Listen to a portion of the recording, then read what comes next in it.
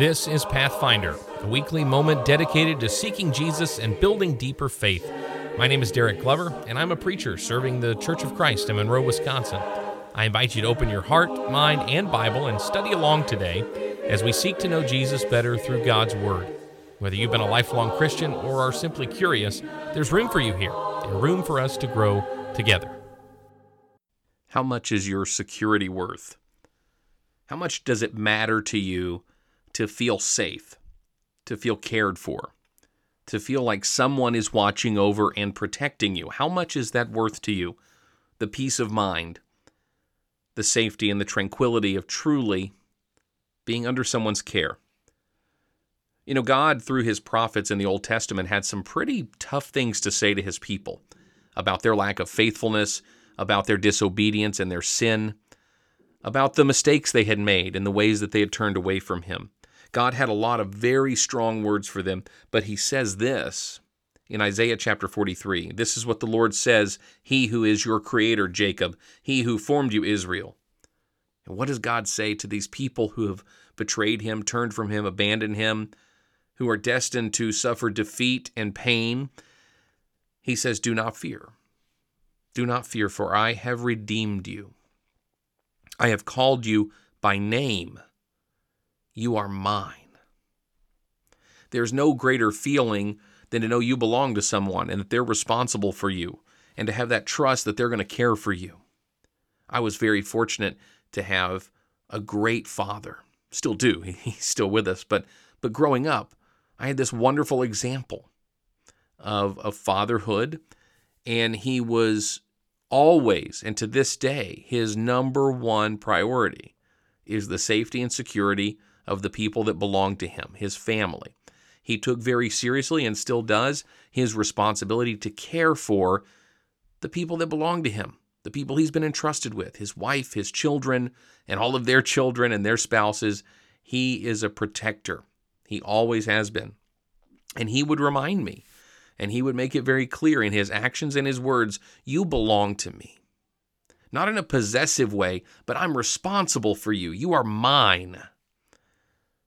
And I alone will care more for you and do more to protect you than anybody else in this world. And you know what? I believed him, and I still believe him. God says the same thing to his people, that it doesn't matter what you've done, it doesn't matter what you're doing, it doesn't matter what this journey is going to look like for you. At the end of the day, you are mine. You belong to me. I care for you. And so I have redeemed you. I have already brought you back into the fold. I have already restored our relationship.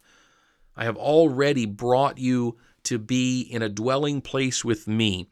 And this beautiful verse, at the end of verse 1, I have called you by name.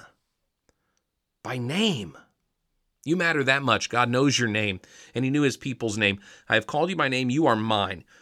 Verse 2, when you pass through the waters, I will be with you. And though and through the rivers, they will not overflow you. When you walk through the fire, you will not be scorched, nor will the flame burn you. For I am the Lord your God, the Holy One of Israel, your Savior. This statement through the prophet Isaiah to a people, to God's people who had disobeyed, who had failed, who had turned, he still affirms this truth. Not to fear, because God has already won the battle. God has already defeated the enemy, and there's no need to fear because I know your name. I know you by name, and you belong to me. And then these phrases here in verse 2, he says, when you pass through the waters, I'll be with you. Well, now that imagery works for them because they crossed over seas and rivers to get to the promised land. Now, he doesn't promise them that they're not going to have to pass through water, but he says, when you do, I'll be with you. And through the rivers, they will not overflow you. Still going to have to cross the river.